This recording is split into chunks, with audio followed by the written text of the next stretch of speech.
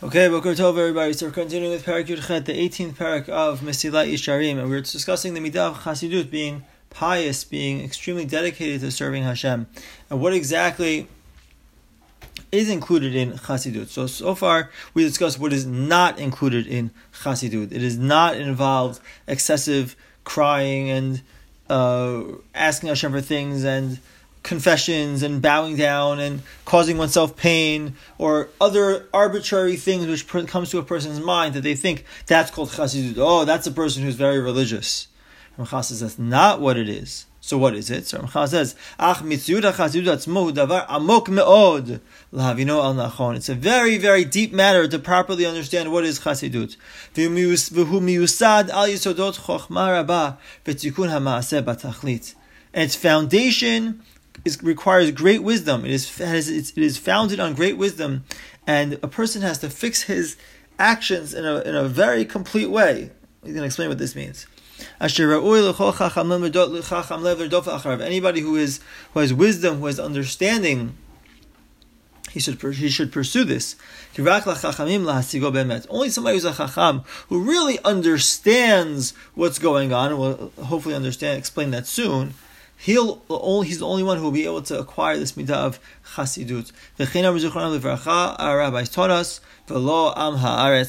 somebody who hasn't studied, somebody who's not knowledgeable, can't be a Chasid. If you don't know what is required of one to do, what is required of us to do, so it's very hard to do more than what is required. If you don't even know what is required, we first have to know the dinim, know the laws, and then we can sort of build off that. We can extrapolate, and the Ramchal is going to discuss this later, extrapolating from the mitzvot that exist, the extra things that we can do that we view as being Ratzon Hashem, the will of Hashem, in order to bring Nachat Ruach, bring satisfaction to HaKadosh Baruch Hu, bring pleasure to HaKadosh Baruch Hu.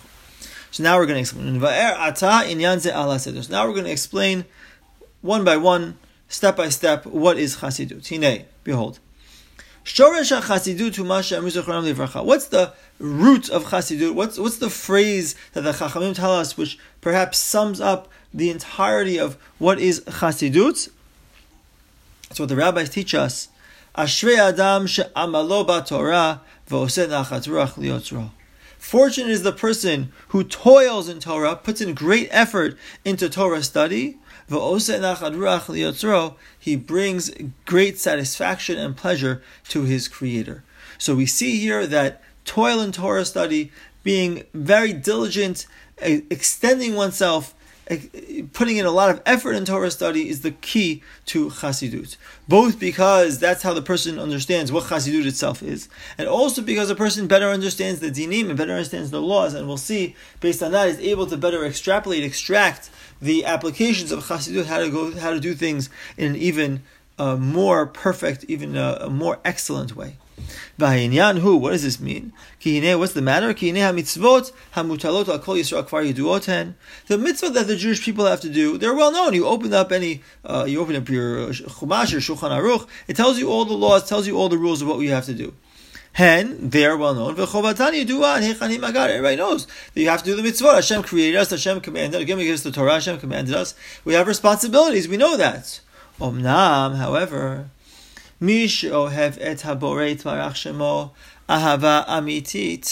somebody who loves his Creator with true love, it's not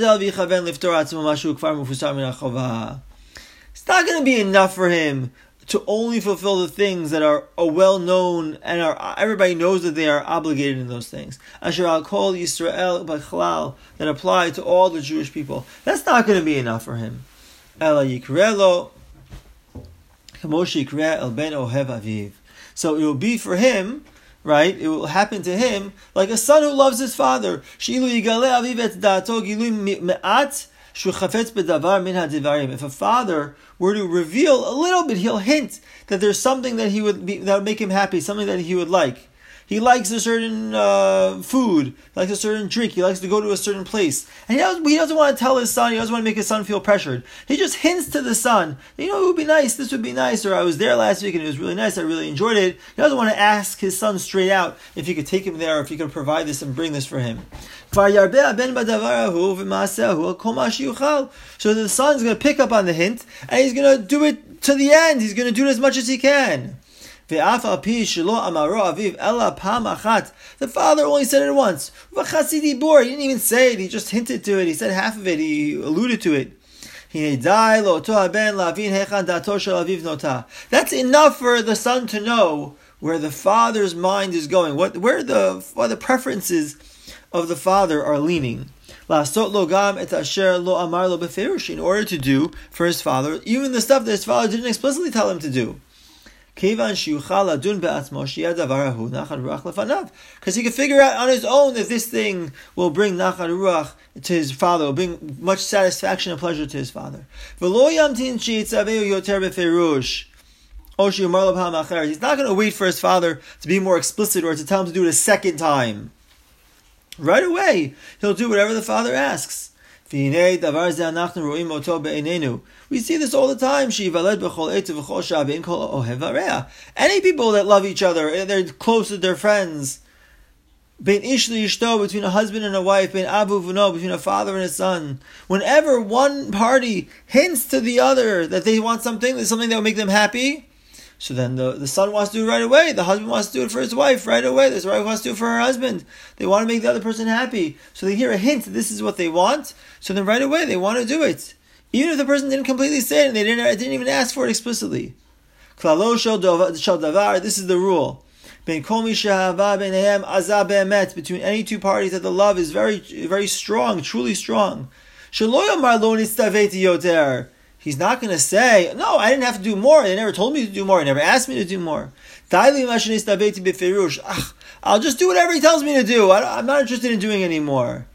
But what does a person do? Somebody who loves somebody else? They see what that person tells them explicitly. So he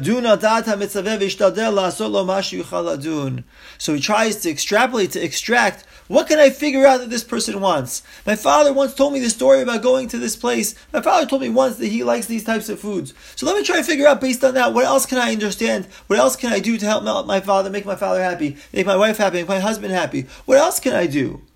What can I do that will make them satisfied, that will give them pleasure in this world?